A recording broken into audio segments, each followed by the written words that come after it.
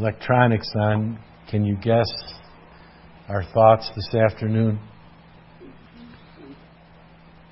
Yes, sir. Did you look at the Kelvin? You're not supposed to cheat. I actually was going to name this something I heard or read, rich poverty, kind of a, what do they call those? A misnomer or a contradiction in terms, yes. Like hungry, satisfied, but no, yes, thank you. It is a subject that it finds quite a bit of print in Proverbs, so we're not quite exhausted in Proverbs yet, so I hope you guys are patient. We've been here for a couple of years. So this is not an easy concept, so I ask for your prayers. Proverbs chapter 3 this afternoon. We've enjoyed, well, I guess I have to let you speak for yourself, but I've enjoyed studying and teaching and preaching from this book of wisdom. And you think that you have almost exhausted the subjects, but there's also a whole subject of what's called potpourri verses that are found scattered about different subjects. And this passage deals with timely payments and gifts, being sensible to the needs of others. Chapter 3 of Proverbs, beginning with verse 27. Withhold not good from them to whom it is due, when it is in the power of thine hand to do it. Say not thou unto thy neighbor, Go, and come again, and tomorrow I will give, when thou hast it by thee. May the Lord bless this brief reading of His Word. Please help, Lord, as we consider this sensitive subject. We know, Lord, that it is universal application. We ask for the help of the Holy Spirit and open eyes and open our hearts and give us grace to observe in this world those that we can minister to for the sake of your name. Amen. I'd like to read those verses again, ponder their meaning.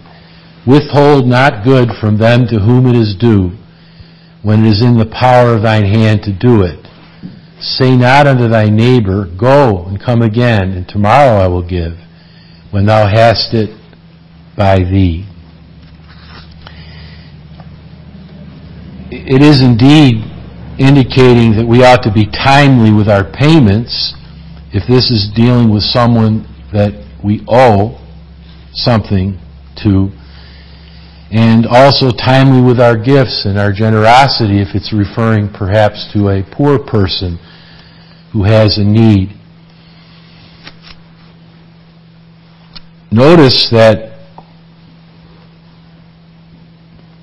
the person that is the recipient of our goodness actually has ownership of it. Withhold not good, talking to us, from them to whom it is due. So the recipient has a sort of power. Actually, the Hebrew is, withhold not good from them who are the owners of that good that we are to give. And especially, it's obviously saying when it is in the power of our hand to do it. Now, for instance, the Lord is not telling us to go bankrupt and to feed the poor, or to take the resources that our family might need and just simply give them away. It says when it is the power of your hand to do it, when you're able to do this. And so, as the situation arises, whether it's talking about indebtedness or it's talking about mercy and generosity, he says, don't say to them, Go and come again, and tomorrow I will give. Now, your mind might take you to James. Remember what James says about helping the poor. He said, don't just say, may the Lord bless you and take care of you and let him go his way and he's still hungry or he still has need. If you have the ability, don't be hypocritical and just say, may the Lord use someone else to help you when we can be used. I know I'm paraphrasing, but do you recognize those verses in James that indicate that we are to be not merely hearers, but doers of God's Word? And this passage can be applied to a timely payment of a debt, what we may have borrowed or bought and we didn't pay for it. We are to make sure we make it right. Whether we contracted with someone to pay them for some job, some thing that is needed, maybe someone who mowed our lawn or someone who fixed our vehicle. Certainly it applies to that. Withhold not good. That's a good thing to pay back. Owe no man anything, but to love one another. But may I say, it's kind of ambiguous in this passage, and it can be applied, I think, in at least a couple ways. Not only a timely payment of a debt, but a timely needed gift to the poor. And the actual person is called a neighbor in verse 28, say not unto thy neighbor. And so, you have a relationship somehow with this person by your interaction. Whether it be just a stranger that you have met and you discover there's a need and you have the power, the ability to help. In other words, you found a neighbor whose ox is in the ditch, and you can, and as the Lord tells us, you read Deuteronomy, for instance, He says that you are not to allow the neighbor's ox to stay in the ditch. You're to help him pull it out. And if you find something of your neighbor's, whether it be a garment or a possession, you're to hold on to it until you find the owner and give that possession back. You're not to just mind your own business, but we are, in a sense, to mind other people's business if they are in need and they are in need of that particular item or that particular favor. And so we are instructed here to be observant, to be righteous in our relationship with people, whether they be strangers, whether they be known friends, our neighbor. And the question might be asked, who is my neighbor, right?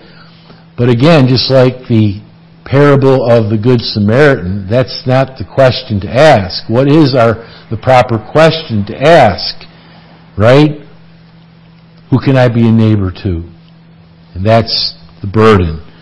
Who can I be a neighbor to? Our neighbor literally is someone that certainly lives close by, but it's someone that I can become a neighbor to as we turn to the parable of the Good Samaritan.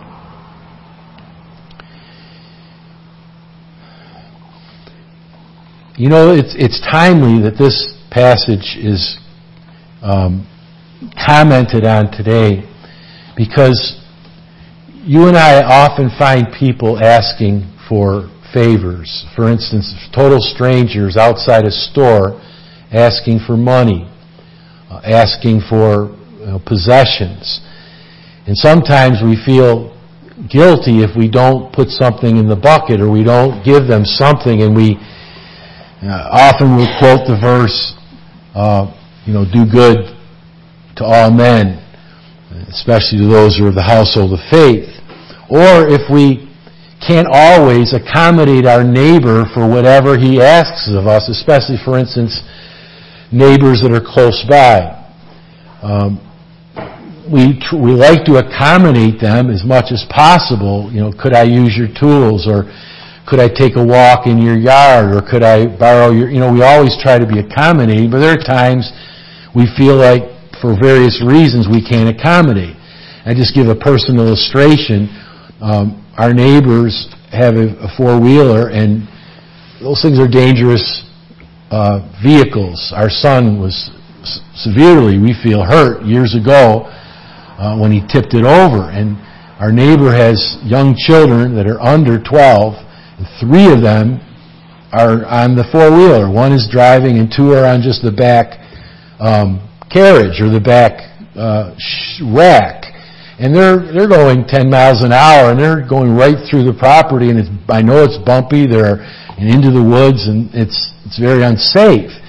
And I just was very, very concerned, and I was worried for their safety primarily, but yes, for lawsuits. So what I'm trying to say is that I had to ask the neighbor that they have to be 16, and they must be alone on the four-wheeler and must have a helmet. You're welcome to ride. Now again, I felt like I was the grumpy old man, and sometimes you feel the toughness of the situation. Recently we had someone that asked people on a four-wheeler to not ride it in the wet weather because it tears up the lawn. He said that their neighbor never spoke to them again.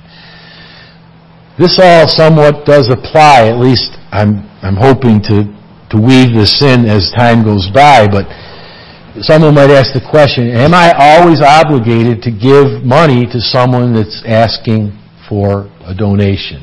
We find the Salvation Army. We find Cub Scouts, Boy Scouts, Girl Scouts. We find there have been people who have been trying to help drug addicts outside stores recently. And you have all kinds of people asking for money. Are we obligated? What is the biblical position? Or neighbors that we may not be able to accommodate all the time for everything that is asked or expected. How am I to live like I'm tied up in knots if I don't accommodate? How am I to flesh out this text, this passage, and other passages? The Lord Jesus, for instance, says, and it's recorded in 3 Gospels, Matthew, Mark, and John, the poor you always have with you, and as you wish, you may do them well, but me you have not always with you. Remember when, was it Mary that broke the flask of expensive ointment and anointed Jesus, and they were all upset, led by Judas, because this could have been given to the poor. Was that really their desire? Or did Judas want it in the bag that he was pilfering from? But Jesus said that the fact of the matter is you'll always have the poor with you. We're not to, certainly that's not a verse that says the poor can't help themselves to better themselves in their condition. It's not saying that they should just never get a better job or never work harder and maybe improve their livelihood. But it's a fact of life, the poor, until we get to glory. But it's interesting, there are verses in the Old Testament that said that when the Lord brought them into the land of Canaan, that the situation could arise that there are no poor among you. But the Lord Jesus said, generally speaking, the poor you will always have with you, and if you desire, you may do them good. And so there should be that inclination on the part of believers to do good to those that are in need, whether it be financially or physically or because of their lack of ability, because of age or what have you. And so this is a timely text, I think, for all of us. So good is due to someone, and the Bible is teaching here that good is naturally due him. He's literally the owner. He controls the good that we may have in possession. So this is describing someone who has a moral claim upon our assistance. A moral claim upon our assistance, and we have to decide in every case if our neighbor, if a poor person, a needy person out there has a moral claim on our assistance. And this is an ethical issue too. If in the middle of winter, if you see someone in the ditch and you're driving by, you have to make a quick decision. Do I have the moral responsibility to help my neighbor right now? The same way when you see someone asking for money on a sidewalk. Peter and John were walking to the temple, you remember, and there was someone there that was asking for their assistance. Now, Peter was honest. He said, silver and gold have I none, but such as I have give I you. He felt the moral obligation, the moral claim upon the man's soul. Such as I have give I you, in the name of Jesus Christ of Nazareth, rise up and walk. And may I say, at least we have the goods, we have the possession of treasure to give people spiritually. We should always feel a moral obligation to preach the gospel, to bring the Word of God to people. But again, there has to be a concern that there are some people who may be dangerous, and so we have to be wise as serpents and harmless as doves. And especially, say, women who are meeting men out there in public who may have a need, and they may be taking advantage of them. And you remember what Ted Bundy did many years ago, and that he would go into a parking lot and pretend like when he was getting his groceries in his van, he was pretending like he was an invalid, and he would always try to park next to a woman's vehicle and ask for the woman's help, and she would help him get the groceries in. He would push her into the van.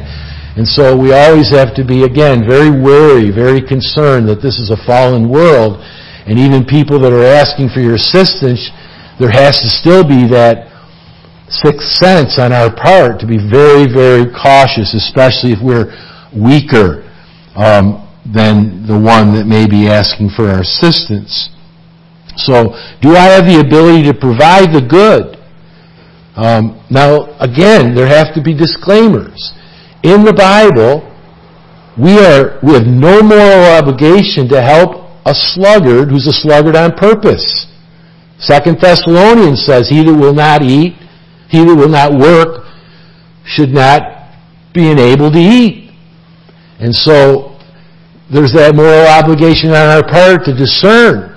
And so, the question I have is the people that are asking for money, perhaps the best thing to do, and I'm getting ahead of myself, is to get to know the person. Park your vehicle and go over and talk to them. Why are you here? What is your need? Do you have a job?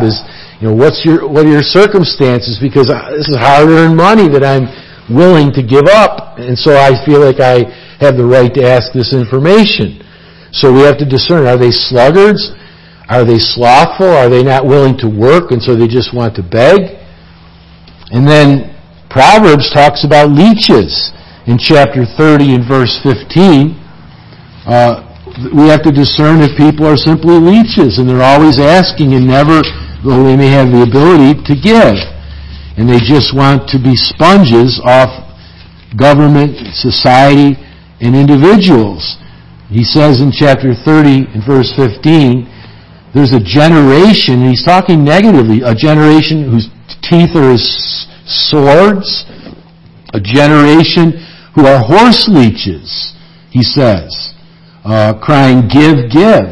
And they don't have a generous spirit themselves, and they are just simply sponges off society, and they have a self-centered, covetous, slothful spirit. And so we're responsible to become educated with those that are claiming to be poor and in need.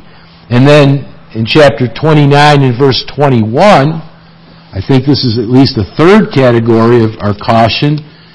Chapter 29 and verse 31.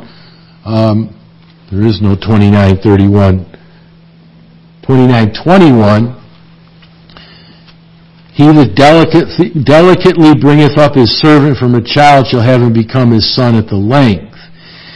And I have here a pampered servant is someone that we need to be cautious about as well. So we are to be concerned for those who have a genuine need, whether they are poor for whatever reason, or whether they have a claim on us because we owe them something due to a debt or a purchase or a contract. Bring up Leviticus 19:18, the second greatest commandment. Keep in mind, love thy neighbor as thyself. Do unto others as you would have them do unto you. So if you and I were in that condition, what would we hope, what would we expect from well-concerned, well-grounded people? Now, it's not the gospel. It's not the gospel to love your neighbors yourself, but it's an atmosphere for the gospel. It's a platform to getting the gospel into people's hands, into people's hearts. Now, I looked at a survey recently, and they said, why have people visited churches? And my wife was quick to recognize that a major area that they failed was that they had parents that brought their children to church. But 86% had been invited. 86% obviously were befriended. So there is a need to randomly give out gospel literature and randomly preach the gospel. But the need that we need to remember is love thy neighbor as thyself is an ongoing relationship. It's not just simply a willy-nilly or a random relationship. It's getting to know someone. Someone that you're working for, someone that you see regularly, someone that you may know from being a firefighter in the fire department, or in a sports league, or just a merchant in a string of stores, and you're seeing people on a regular basis. He that winneth souls is wise is another proverb, chapter 11, verse 30. The word winneth is the word taketh souls, draw souls, and they properly translated it win, or influence souls. In other words, doing good to show love and concern by giving them the gospel. Of Jesus it says, how God anointed Jesus of Nazareth with the Holy Spirit and with power. He went about doing good and healing all that were oppressed of the devil, for God was with him. But you notice that Jesus went about doing good. Now, he didn't have money, we're told that, but he was friendly. He was healing people. What he could do, silver or gold have I none, but such as I have give I you, be healed. But it's still under the category of doing good. It was in his power to do good, and he felt the moral obligation, obviously, to heal people that he declared, that he ordained to do so. So, I think we can read between the lines here that Jesus was loving and making neighbors and being a neighbor to people, and then being able to preach the gospel to them, knowing that preaching the gospel and feeding their stomachs was something that was mutually inclusive. And you remember, he would preach the gospel and feed the people, or feed the people and then preach the gospel. They went hand in hand. But doing good and preaching the gospel went hand in hand. But again, doing good is not the gospel. Doing good is not necessarily preaching the gospel. Doing good is showing love for our neighbor, and it's setting up the situation where they can trust us with the gospel, where they can trust us with information, because we have put our mouth, what am I trying to say? We have put our mouth to the test. We have been willing to sacrifice. We've been able to give what is in our possessions. Now, obviously, as for timely payments of debts, it's righteousness, it's honesty, it's truthfulness, it's faithfulness. As for timely gifts to the needy and doing good, it's a wise and godly practice. That's what the Lord is telling us. He has not commanded us every single case to necessarily accommodate. He says, as you will, you may do them good. He's giving us that option to pray and to decide that, okay, here's where I'm going to give this person. I've got a string of 10 people asking for funds. Are we obligated to give every single one of them? You've probably heard of the man that at Christmas time he's gone out and he's brought $50, $100 bills with him. And he randomly gives out the $100 bills. Well, what about the 100 people that didn't get one? Can they lay claim to that as He desires? And just like the Lord, even of our salvation, the Lord has those parables that say, I have a right to do what I will with my own. Just like in that one parable where everybody got the penny, but the people that worked for the 11 hours in the heat of the day thought that they should have been paid more. But He said, did not I agree with you for a penny? And do I not have the power to do what I will with my own? Take what you have and go. And so the Lord even says that He has the power to save sinners, and He has not decided to save every sinner. We all deserve His wrath. And to think that any of us are saved, we should all be eternally grateful. To think about our classmates, those of us who are older, who sat next to us and are still dead in their trespasses and sins, and why did He pull me from the crowd? I was more obnoxious. I was more wicked than they. It's God's saving and sovereign grace to save our souls. And again, Mark 14:7, the poor you have always with you, and when you wish, you can do them well. Literally, you are able to do them well. As if you have that power, you have any finances or any ability to help them, whether it be to lift something or to mow their lawn or to paint their fence, whatever it might be. And Ephesians tells us, them that stole, steal no more, but let them labor. The word is, it's a strong word. Let them toil in order, not only that they might provide for their own, but that they might have to give to those that have need. And so, another question is, how do I know if a person's poor? And the Scripture normally describes it as someone who has a need and may not be able to provide it for themselves right now. So it might not be a literally impoverished person. It just simply might be someone that may have a lot of wealth, but they don't have the ability to take care of a particular job or task. And such is our generosity that the Lord tells us it has a great potential of leverage in a person's life. Look at chapter 17 and verse 8. Chapter 17 and verse 8.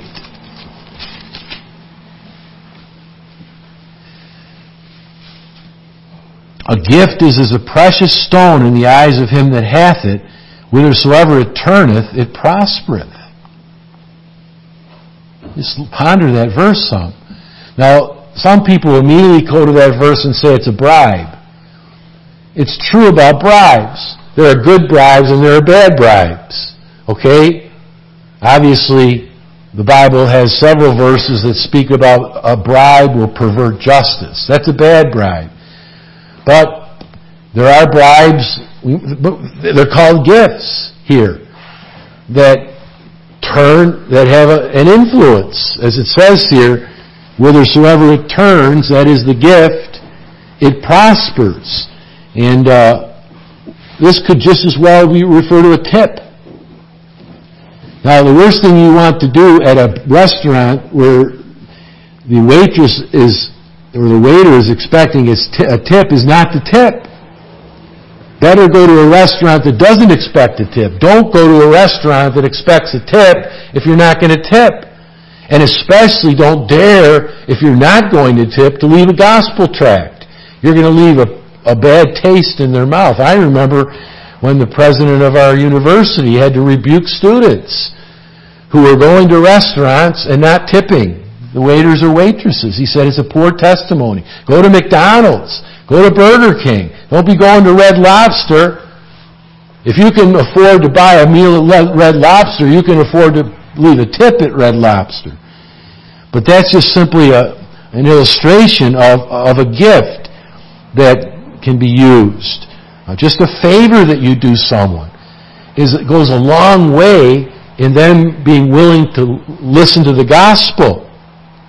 And obviously you find bad gifts, like verse 23, a wicked man taketh a gift out of the bosom to pervert the ways of judgment. So people that take bribes, and we know what's going on in Washington right now and all that probe about our president's administration, about bribes and about threats in Ukraine. May the Lord bring out the truth. And then chapter 15 and verse 27, he that is greedy of gain troubles his own house, but he that hateth gifts shall live. Now that's talking about bribes in the negative sense. But this text, again, is ambiguous, and there are good favors, bad bribes, and there are good favors, and good tips, and good gifts. And that's what we're referring to here.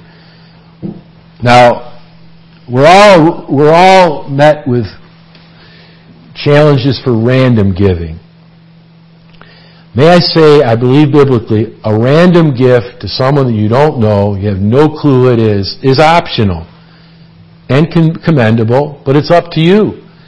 It is optional. Be careful. But even like someone said, there was a man that came here not long after a hurricane. I don't know if any of you remember, but right after a service Sunday morning, a few years ago, a person showed up with his family and said, we lost everything in a hurricane and we need help. And so all of us scraped up about all the food that we had in the basement, and people scraped up food. I think we gave a few $100s, and there were a couple of people in our group that said, this is a scam.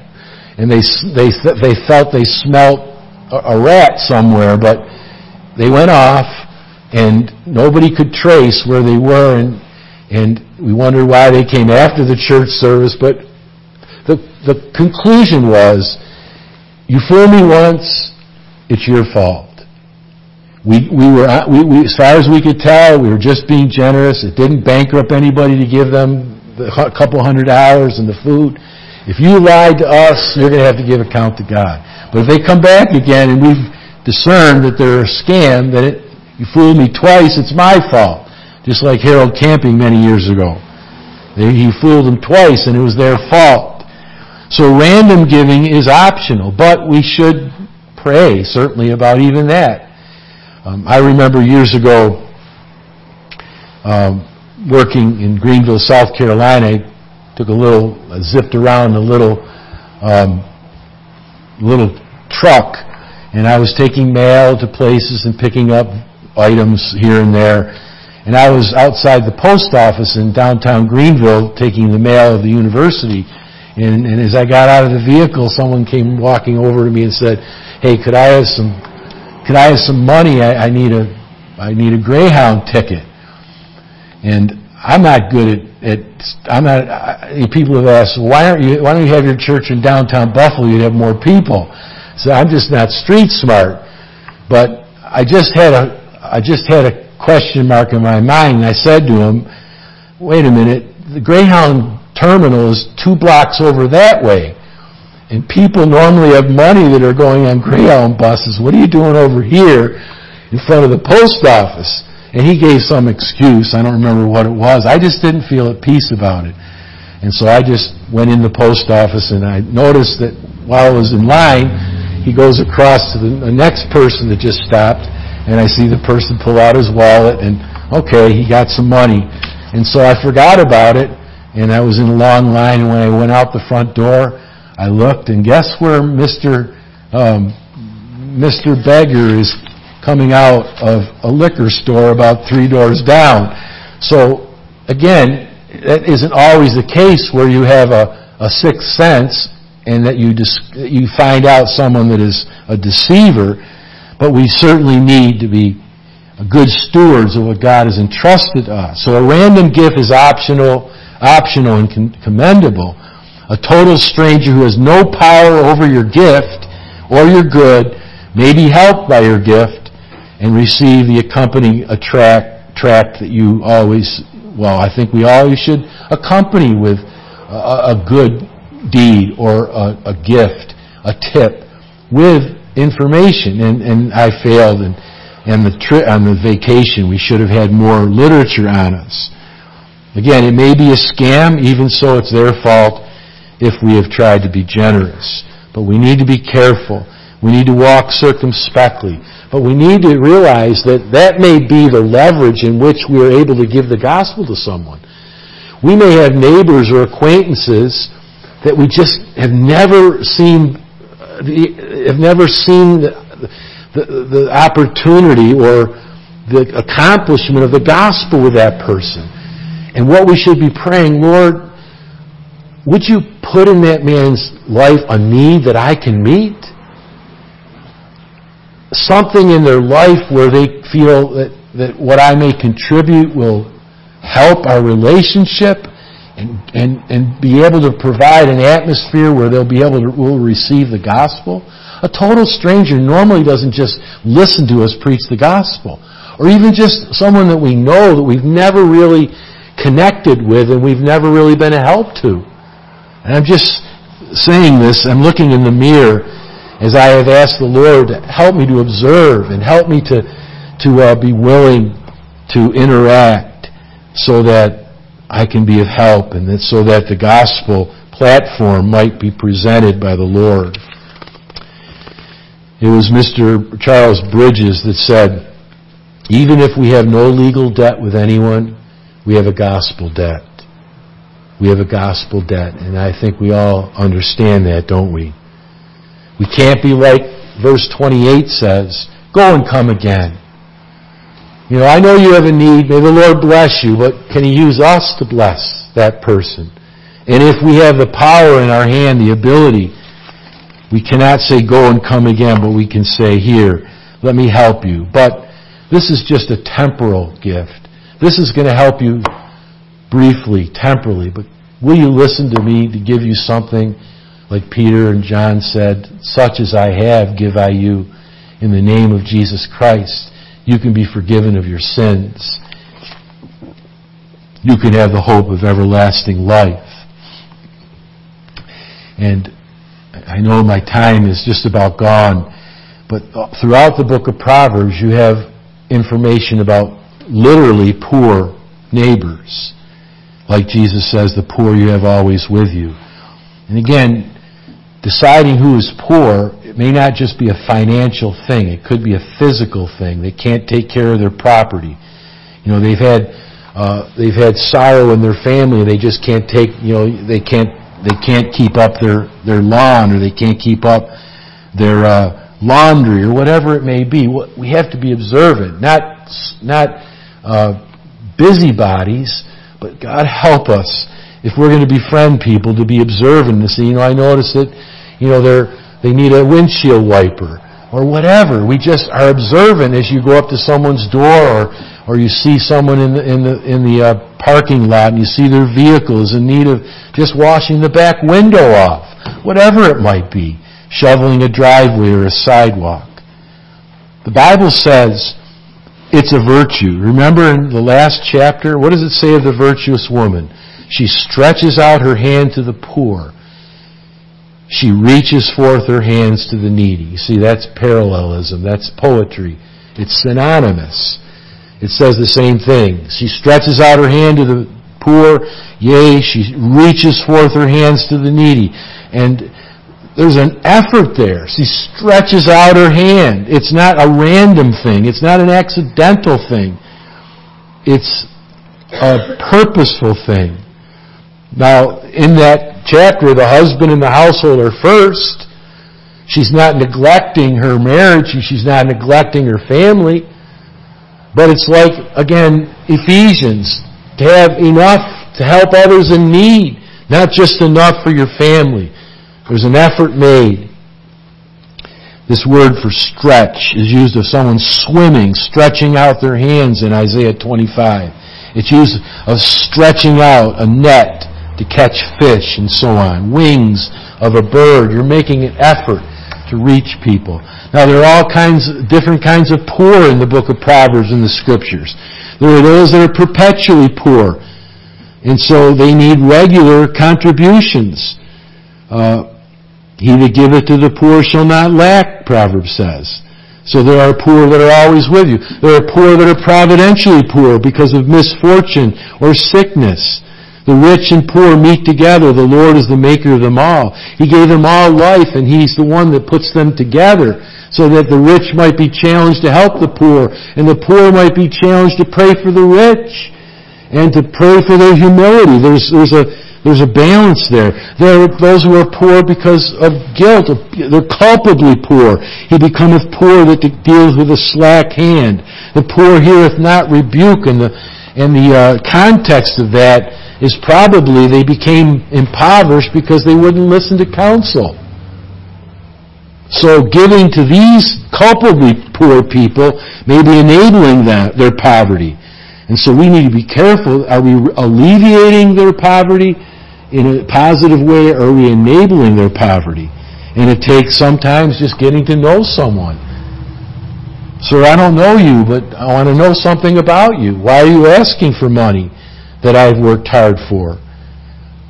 And there are those that are contented to be poor too, and they may have become poor because they've been oppressed. Chapter 13, verse 23 says, there's much food in the tillage the tillage or the tilling of the poor, but the idea is injustice is wrested from them. They've been oppressed, even though they've had a little bit of land to till, and they've been successful in at least bringing to the point of harvest. They've been oppressed. And people have stolen from them. Remember, they were doing that in Israel when Gideon was trying to protect the harvest. The poor, of course, can always better themselves. The Lord is never saying that a poor person always must remain so. But the poor needs love. Chapter 14, verse 20, the poor is hated even of his own neighbor, because they're burdensome, because it restrains the happiness of the neighbor. And the poor can't afford to do what others do, and others feel guilty when they do things that the poor can't do. And so they're often despised. And the rich don't want to live near the poor. Chapter 14, verse 21, the poor, or the afflicted one, is to be shown mercy. He that hath mercy on the poor, happy is he. They're favored by God. Chapter 17, verse 5. Whoso mocketh the poor reproaches his maker. The poor is naturally lowly. They use entreaties. Chapter 18, verse 23. And yet the rich answer roughly. The rich ruleth over the poor, and the borrower is servant to the lender. Chapter 22 and verse 7. Yet the Lord speaks of the poor that are godly. The poor walketh in his integrity, chapter 19 and verse 1. They're loyal, they crave mercy, chapter 19 and verse 22. They walk in their uprightness, chapter 28 and verse 6. And you remember the poor widow that cast in all of her mites? The Lord says she's cast more than all these rich people. Of course, the Lord, though He was rich, yet He became poor, that we who are poor might become rich. The poor are often neglected and shunned. Chapter 19 and verse 7. His friends go far from him. He pursueth them with words, but they are wanting. They don't want to listen. And the poor need salvation. Chapter 28 verse 3. So can we wrap this thought up this afternoon? I can say that we need to be observant and generous. He that giveth unto the poor shall not lack, but he that hideth his eyes shall have many a curse. In other words, the Lord is saying an attitude of refusing to consider the needs of the poor is going to hurt yourself. You're going to shoot yourself in the foot. God has given life to the poor, and they will give account to Him as well as the rich. The poor and the deceitful man meet together. The Lord lighteneth both their eyes. He's not only given them both life, but He's put them both together. And the poor, as well as the rich, will give account at the day of judgment. We need to consider the poor. She stretcheth out her hands to the poor. She reaches out her hands to the needy. The Lord, it says in chapter 14, and verse 31, the Lord honors him that has mercy on the poor. chapter 31 and verse 9, the kings are said to plead the cause of the poor and needy. And it's a sad thing in chapter 30 and verse 14. There are those that devour the poor from off the earth and the needy from among men. Again, they see them as aggravations and burdens and distractions of their joy, like the rich man who wouldn't even give Lazarus the crumbs from his table. And so we're going to see people that are in need this week. People that may be asking for favors or asking for money. People that we owe a debt to. And we who have the ability, certainly to pay debts, are not to hold the money. Remember, to the poor it says, don't hold it, because they need it that day. Especially those who, we cannot say, I'll give it to you in 30 days. But let's be careful to be wise in paying our debts. And if we can't make a payment, then we need to ask permission, or even if we have to add interest. But generally speaking, my burden this afternoon is, as Tanya and I have certainly discussed things about people asking for money outside stores and people that we may have neglected and not observing. There may be rundown property, or just their lives are in disarray, or we just need to do better at being observant without being snoopy or busybodies. And generally, when you do someone a favor and you help them, they're going to be open to the gospel, at least listen to you. And you all are good examples of that, of doing good to people and earning your right to give them the gospel. Now, we have a right before God to preach to everyone, but we see that Jesus went about doing good and creating the atmosphere for listening and opening people's hearts, getting into people's hearts by good deeds and kindness. And let's follow our Lord and pray for wisdom. Whether we give randomly or we give purposely, that God would help us to go about doing good and especially giving the debt of the gospel to precious souls, that they who are poor might become rich through Christ. Lord, we thank Thee for Your word. Truly, the Bible has the answer. And we pray, Lord, for poor souls. We know that everyone who's lost is impoverished spiritually, and we owe them the debt. As Paul said, I am debtor to the Jew and to the Gentile. And Lord, we who have received the riches of salvation, the righteousness that delivers from death, have a debt to those that are poor in spirit, poor in their souls. Lord, You've also taught us that in reaching them, that kindness and love and generosity and help is the leverage in bringing them the gospel. Please give us that combination of goodness and grace, of good works and gospel, and pray that we might see souls awakened, helped, befriended, that we would go about being a neighbor to souls. Oh God, I thank Thee that the best can yet be with Your help. Fill us with Your Spirit and help us to be doers of the Word. In Jesus' name, amen.